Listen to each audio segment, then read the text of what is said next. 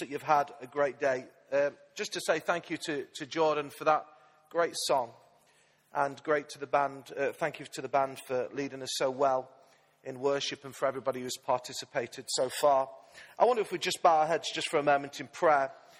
My endeavour is, and it is always faithful, is not to be long, but I do just want to share a few things with us and a few thoughts with us this evening. So, Father, we are just here and we are wanting to hear from you, and we pray, God, that as we open the scriptures, that you would speak to each and every one of us.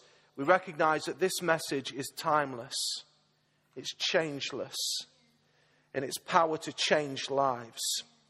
And I pray, God, tonight that lives would be absolutely changed, and those who feel far away from you would be brought closer to you. And we ask this, Father, in Jesus' name. Amen. It is great to be together. It really is. And I just want to, for a few moments, talk about redemption's story, really. Redemption's story. What God is about when we think about the cross. I want to bring some understanding to us of what the cross stands for. You notice before Jordan actually shared that beautiful song with us, there was a DVD that was sold, which was entitled Cardboard Stories. And I was just really inspired by that DVD many weeks ago. And I said to the media team, I'd really like that if we could for Good Friday, because it really encapsulated what redemption's story is all about. And what I really want to encourage you in your mind visually is for you to take a cardboard in your mind now. I want you to take it and visualize this cardboard in your mind. And throughout the course of the evening, I'm wanting you to just consider, and I'm going to bring it to the point where we actually consider our lives and what we were like outside of Christ. Tonight, I don't want to assume anything, because there may be people here who are still outside of Christ. And there's a story that is being written, that has been written over your life. And You've got to write the words. You've got to write your own story. But I want to say it doesn't just need to remain that story. The redemption story is that things can change in your life. I was really inspired by it, so I actually wrote my own story. This was me 28 years ago. I was bad-tempered. I was prone to tell lies. And for some strange reason, even as a young boy, I was disappointed. Because I'd been raised in church, I was self-righteous. I was whitewashed on the outside, but I was dark and dirty on the inside. You see, I had a knowledge of God, but I didn't know God. This is my story 28 years ago. But my story changed 28 years ago. And it's continued to change. Now today, I'm clean on the inside, and I'm also clean on the outside. I've scrubbed up quite well tonight. I even put a suit on because it's Good Friday. Instead of being disappointed, I'm hoping in God. I'm open to others. There's no more lies. I'm saved. And I'm redeemed. My verse is Ephesians 2, verse 45. Because of God's great love and mercy, He made us alive in Christ, even when we were dead in sins. It's by grace you have been saved. I wonder what your cardboard story is tonight. For some of you, you've only got that story to tell. But tonight, as we was encouraged by Christine, I actually believe that you can begin to write another story on the other side. You see, I'm mindful today that there are different people from different backgrounds here. And it may be that you've got in your mind that this story of crucifixion is just so hard to believe. You're a skeptic here tonight. You're here and you're thinking, well, it's very hard to believe that this story that has been celebrated and has been proclaimed for over 2,000 years now is actually true. You may be here and thinking, to me now, if you had me a one-on-one with me, you would actually ask me the question, Christian, do you actually believe the story of Easter? If that's a good starting point, I want to answer that by saying yes, but before we get into that, that would be a pretty good question if that's where you're at. Is this true? And we're going to look at it tonight. Another question that people have asked over the Easter story is, well, okay, it's true, but what relevance does it have to me? You see, what is it about this Jesus hanging on a cross? And so, what? What does it mean to me? I mean, I'm just living my life. I'm just getting on with things. Jesus has no relevance in my life at all, and that might be where you're at tonight. It could be, though, that if you're a person here who's thinking this has no relevance to me, and I'm not even sure that I believe it, that this could be, potentially, if you will just give me a few minutes of your time, this could be the pivotal moment in your life. There have been some pivotal moments in history, hasn't there? I mean, we heard one a few weeks ago about Rosa Parks and how she made a decision that she was not going to stand to her feet to allow a white man to stand, to sit where she was sat, and it spurred on the civil rights movement in the United States. There have been some pivotal moments in our history here in the United Kingdom because there was a man by the name of Sir Winston Churchill who made a stand that actually we would not be defeated. And I was incredibly stirred even recently hearing his recorded voice and just stirred in my heart. No wonder he stirred something of a passion in the nation, and we stood resolute against the Nazi invasion. Have you ever thought what it would be like if the Nazi had actually succeeded in their plans? This would have been a completely different world in which you and I had been raised. And even for an Austin who's an American here, we'll give you a little bit of credit as well. The Americans helped slightly. Although the Americans always want to say they won the war, we know different, don't we, you Brits? Yeah, we know different. We know different.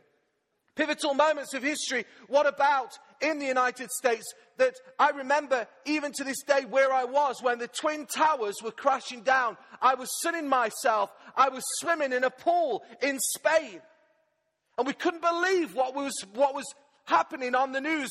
Even in Spanish news we was able to see. And it has changed the course of history. For those who travel and those who fly, you know it's changed the course of traveling. Where before you was able to, there were some checks, but now you have to take, literally, I get concerned, I think, what else am I going to have to take off? As I go through these things, I mean, are they wanting to see me stripped down? I mean, what is all this about? Pivotal moments that have changed the course of history. There's no more pivotal than the cross. There's no more pivotal in history than the story of the cross. There really isn't. And the story of the cross is here because God understood that there was a problem, and we're going to come on to that in a moment, and the problem was sin. But you see, attached to sin is something that I call unhappiness. Isn't it amazing how we have more stuff than we've ever had, we have more opportunities than we ever had, and yet the world's miserable? You might be here tonight and you have more money than you've ever had, ever hoped of having, ever thought of having. You might have more opportunities than you've ever had. You might have more friends than you've ever had. You might have more opportunities and more excitement than you've ever had. And yet you're the most unhappiest person in the world. You see, the problem is we can't find happiness. We can't find happiness. For those who have got a Bible, I wonder if you turn with me to Ephesians in chapter 2. And we're going to have it come on the screen. And I just want to read a few verses to us. And I want to go through the text just very carefully. We've read the story of the crucifixion, and I'll allude to that. But I want to try and give an understanding to those two initial questions of, is the crucifixion true? And also, what relevance does this story contain for me? Now let's look at it together. It reads, as for you, everybody say you. You were dead in your transgressions and your sins, in which you used to live when you followed the ways of this world and of the ruler of the kingdom of the air, the spirit who is now at work in those who are disobedient. Verse 3. All of us also lived among them at one time, gratifying the cravings of our sinful nature and following its desires and thoughts. Like the rest, we were by nature objects of wrath. I want to just read something for a moment. Just give me your attention, because this is another man's slant on those few verses, and it reads fantastically well. It says that it wasn't so long ago that you were mired in the old stagnant life of sin. You let the world, which doesn't know the first thing about living, tell you how to live. You filled your lungs with polluted unbelief and then exhaled disobedience. We all did it. All of us doing what we felt like doing, when we felt like doing it, all of us in the same boat. How true is that? How true are those words? It says in the Bible that all have sinned and fallen short of God's best. What the translation there in the Message on those verses says this: since we've compiled this long and sorry record of sins. I thought it would be an interesting thing tonight to just look at the sins of which we've compiled, because one of the things that you need to just note in your mind, the story of the cross and redemption story, is that Christ came into the world to save sinners. He came not for well people, he came for sick people like you and like me. If you want to understand the relevance of this story and of this cross, it's this: that Christ, who is rich in mercy, and we'll come on to that in a moment, sent his one and only Son as a perfect sacrifice for yours and for my sin. Please don't any of you tell me here tonight that you've never sinned, because I do not believe you. We've all sinned. And I thought it would be a good thing for us to actually just look at what do we mean by sin, to be absolutely clear tonight. And so I wonder if some people would just help me. Naturally speaking, what sins do we see in the world? I'm not saying these are necessarily in you, but what sins do we have to contend with in the world? Who wants to just raise their hand and help me tonight? Simon, yeah. Okay, we'll put adultery. You can't probably see that, can you, because of the light? Can you see it? Oh, great. Okay. Adultery. Yeah, who else? Yes, Mary. Coveting. Okay, because I'm a creative sort of man, I'm going to do it in red and blue. Coveting. Sean, yeah, I saw your hand up. Anger. Oh my goodness. Anger. I'm going to put another one there. Rage. Anybody suffer with road rage? Anybody been on the end of road rage? My goodness. Yeah, anybody else who can help me? Bad language. Cursing. Cursing. Yeah. Anybody else? Dougie, yeah. No discipline.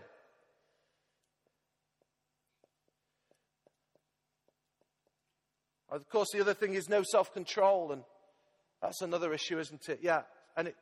Go on, Christine, first. Greed. Was you going to say the same, Chris? Greed. Okay, anybody else? Telling lies. Even white ones, fibbing. Let's be honest here. Who's ever said that? Look, I'm just going to tell a white lie. Who's ever said that? Is that one of those, does that say that in the Bible, Phil, about white lies? No, it doesn't, does it? Lies are lies. Okay, right. Anybody else? Yes, Helen. Oh, it's all about me. Can you remember that? Does anybody suffer with it? Nobody's going to raise their hand. It's all about me. Selfishness.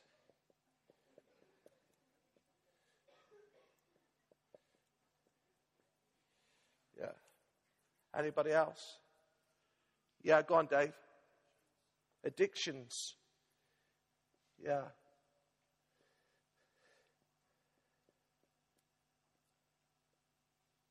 Beck, yeah. Jealousy. Oh my goodness, that's a biggie, isn't it? That's a biggie. Yeah, jealousy.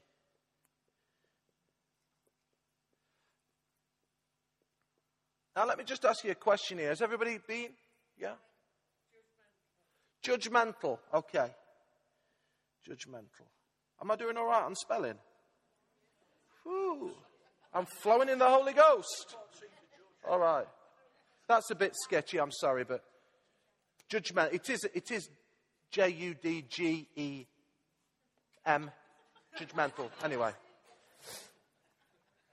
Right. Can you see those? Can everybody see them? Okay. There you go. There you go. Okay. Pride. Okay. Pride.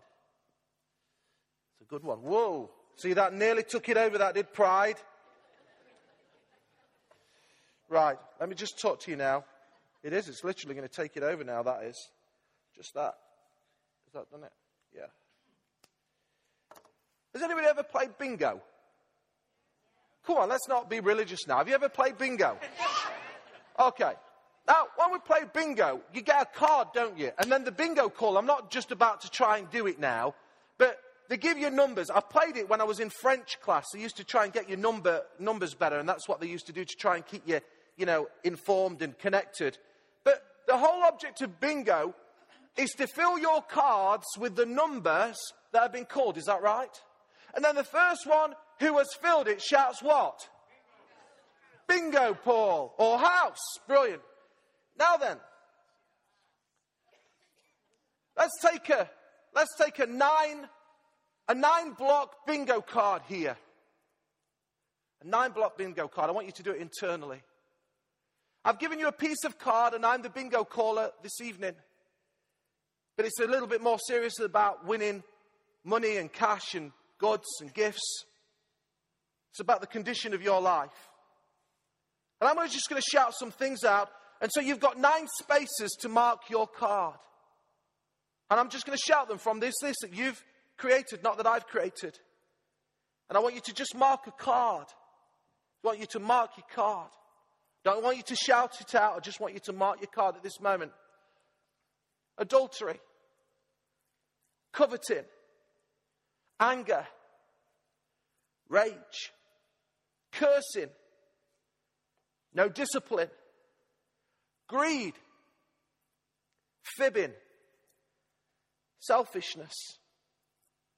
Addictions. Jealousy. Being judgmental. Pride. I wonder how many full houses and how many calls of bingo we would have in our lives tonight.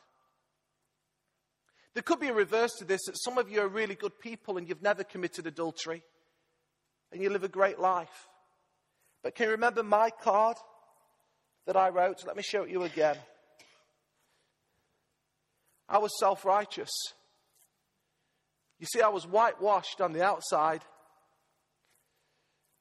but on the inside I was dark and I was dirty. You might have a knowledge of God, but it's not about having a knowledge of God. It's about knowing God. So you could come from a position of, like the Pharisees, I haven't done any of these things. But I want to tell you, whether you filled your card and could shout bingo, or whether there were just one or two things, your card has been marked. Your card has been marked. What's interesting, you see, that we read from these verses here that we've all sinned. There is sin in the world, there is sin in our lives. And what we try and do then is, naturally speaking, we try and remove it by good deeds. So I'll bung a few quid to Macmillan. I'll bung a few quid to the Salvation Army at Christmas when I see them.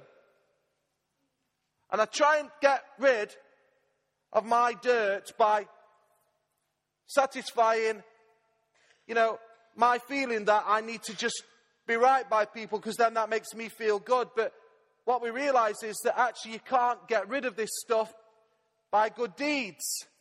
I'm trying, but it really doesn't get rid of it by good deeds. So what I then do, I think, I know what I'll do. I'll go to church. That's a great one. I'll come to church, and I'll come every week, and I'll pray, and I'll read my Bible, and I'll even know the songs. I'll memorize the songs. I might even put a few quid in the offering. And I'll come to church, and we think that we can get rid of this stuff. I want to be as blunt as I can be. You won't get rid of this stuff by coming to church. It just does not remove. It can't be removed. So we try and earn our way. We try and buy our way. We try and give our way. There's only one way to get rid of this stuff. And it's by coming to the cross. I want to just read something. I'll just drop this down because I want to come back to this in a moment. Because I want to go on, if we can, from Ephesians in chapter 2. Because let's read on. Because there's this great big, sorry, long list of sins that we've all got. And they're all there. And the reality is that this sinful life has condemned us. I'm sorry to be the announcer of bad news, but you're all condemned. You're all condemned. As I am. Condemned. Condemned. Broken. But you see, God sent Jesus. You see, sin condemned me, but grace saves me. Let me just read on, because I'm so glad that the writer of the Ephesians, Paul, doesn't just leave it at verse 3, but he goes on to verse 4. If you've got your Bibles, let's look at it, and let's look at the screen if we can, because then he goes on to say, but because of his great love for us, God, who is rich in mercy, made us alive with Christ, even when we were dead in transgressions and sins. It is by grace you have been saved. Let's look at verse 8, because then he goes on to say, for it is by grace you have been saved through faith. It's by grace you have been saved through faith. You see, God's richness of love and mercy towards you sent Jesus to the cross. This is the story of the cross. And I know some of us have been in church and we know this again, but I pray that this would just wash over us once again. That we would just be impacted by this great, huge, merciful, loving God and Father to each and every one of us. Jesus was the perfect sacrifice for our sins. And we can't get to God by good works, and we can't get to God by earning it, and we can't get to God by being good. We can only get to God by grace. For it is by grace you have been saved. What then is grace? Grace is God giving to us that which we don't deserve. God's mercy is God withholding from us that which we do deserve. Have you got that?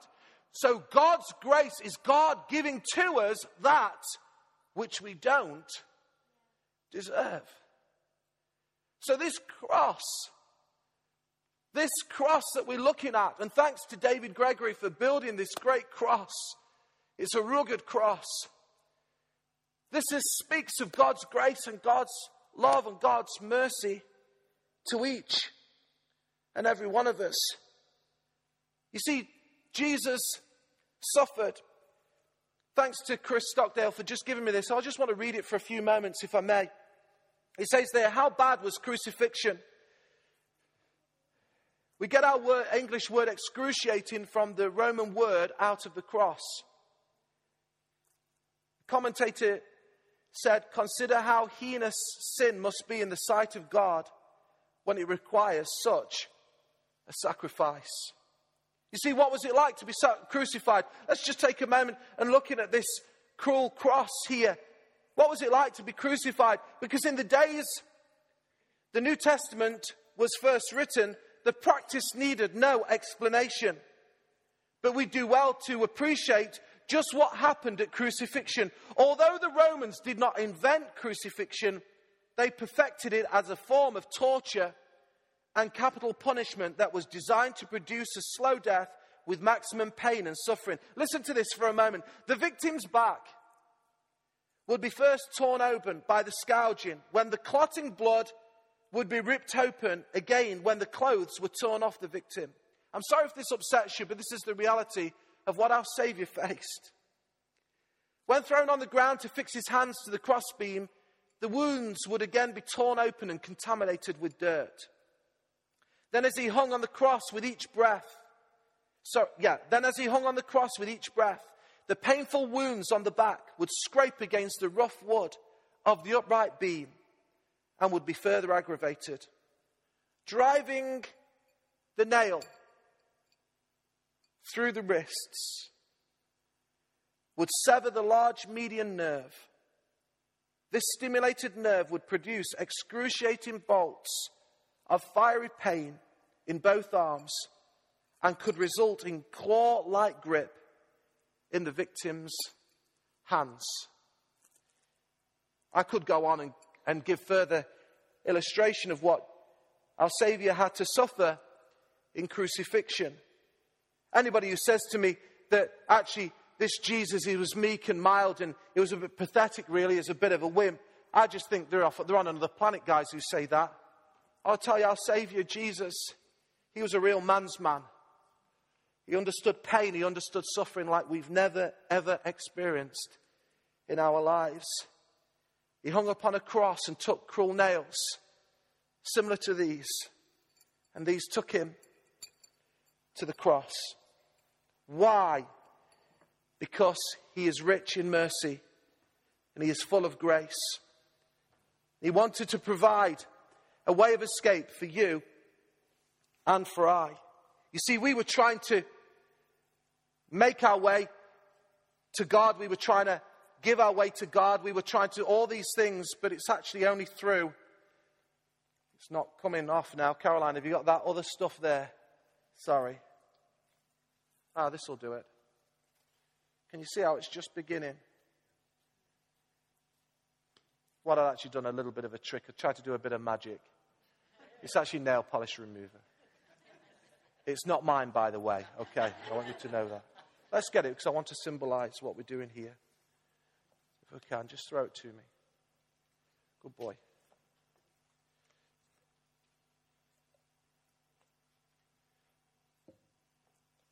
You see, it's only through Christ coming.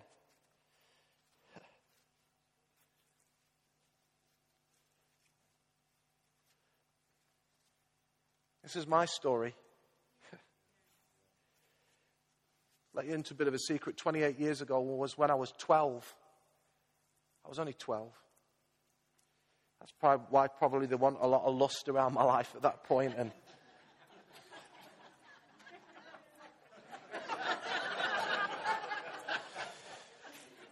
there wasn't a lot of drunkenness. A little bit of drunkenness, but not a lot.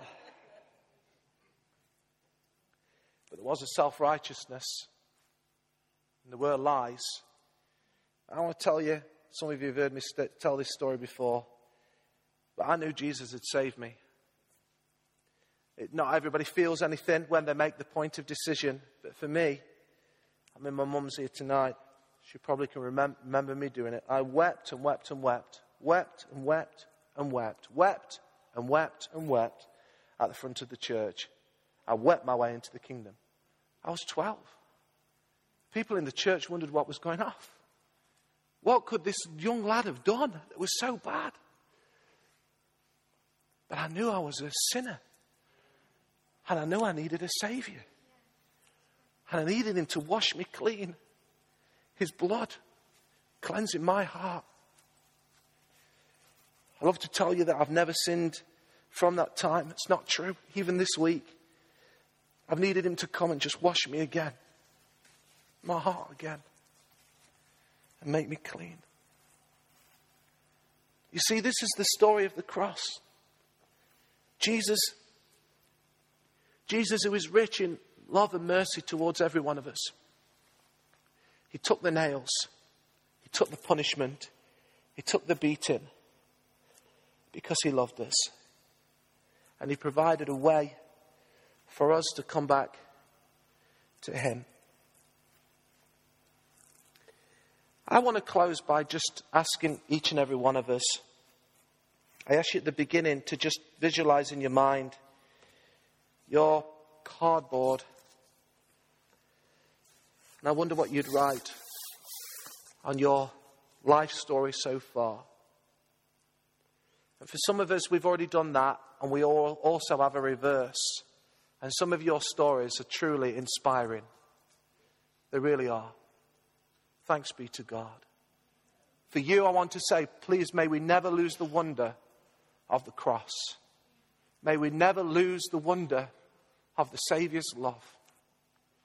Our Saviour loves us so very much. But for others here tonight, you may have only got one side to the story. And in a moment, I'm going to invite you to begin to write another story. But before I do that, I just wanted to do it symbolic. Because this was me. And thanks be to God because of this thing here. I'm now free.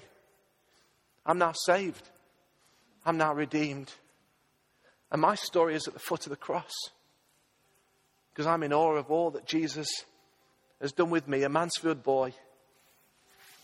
Nothing particularly flashy about my family or my life at all. And yet Jesus reached down and saved me.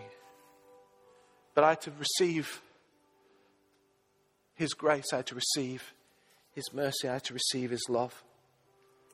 I wonder if we'd just bow our heads for a moment, because I want to ask you tonight, if you've never turned the page of your cardboard, and you know you haven't, but you want a brand new start.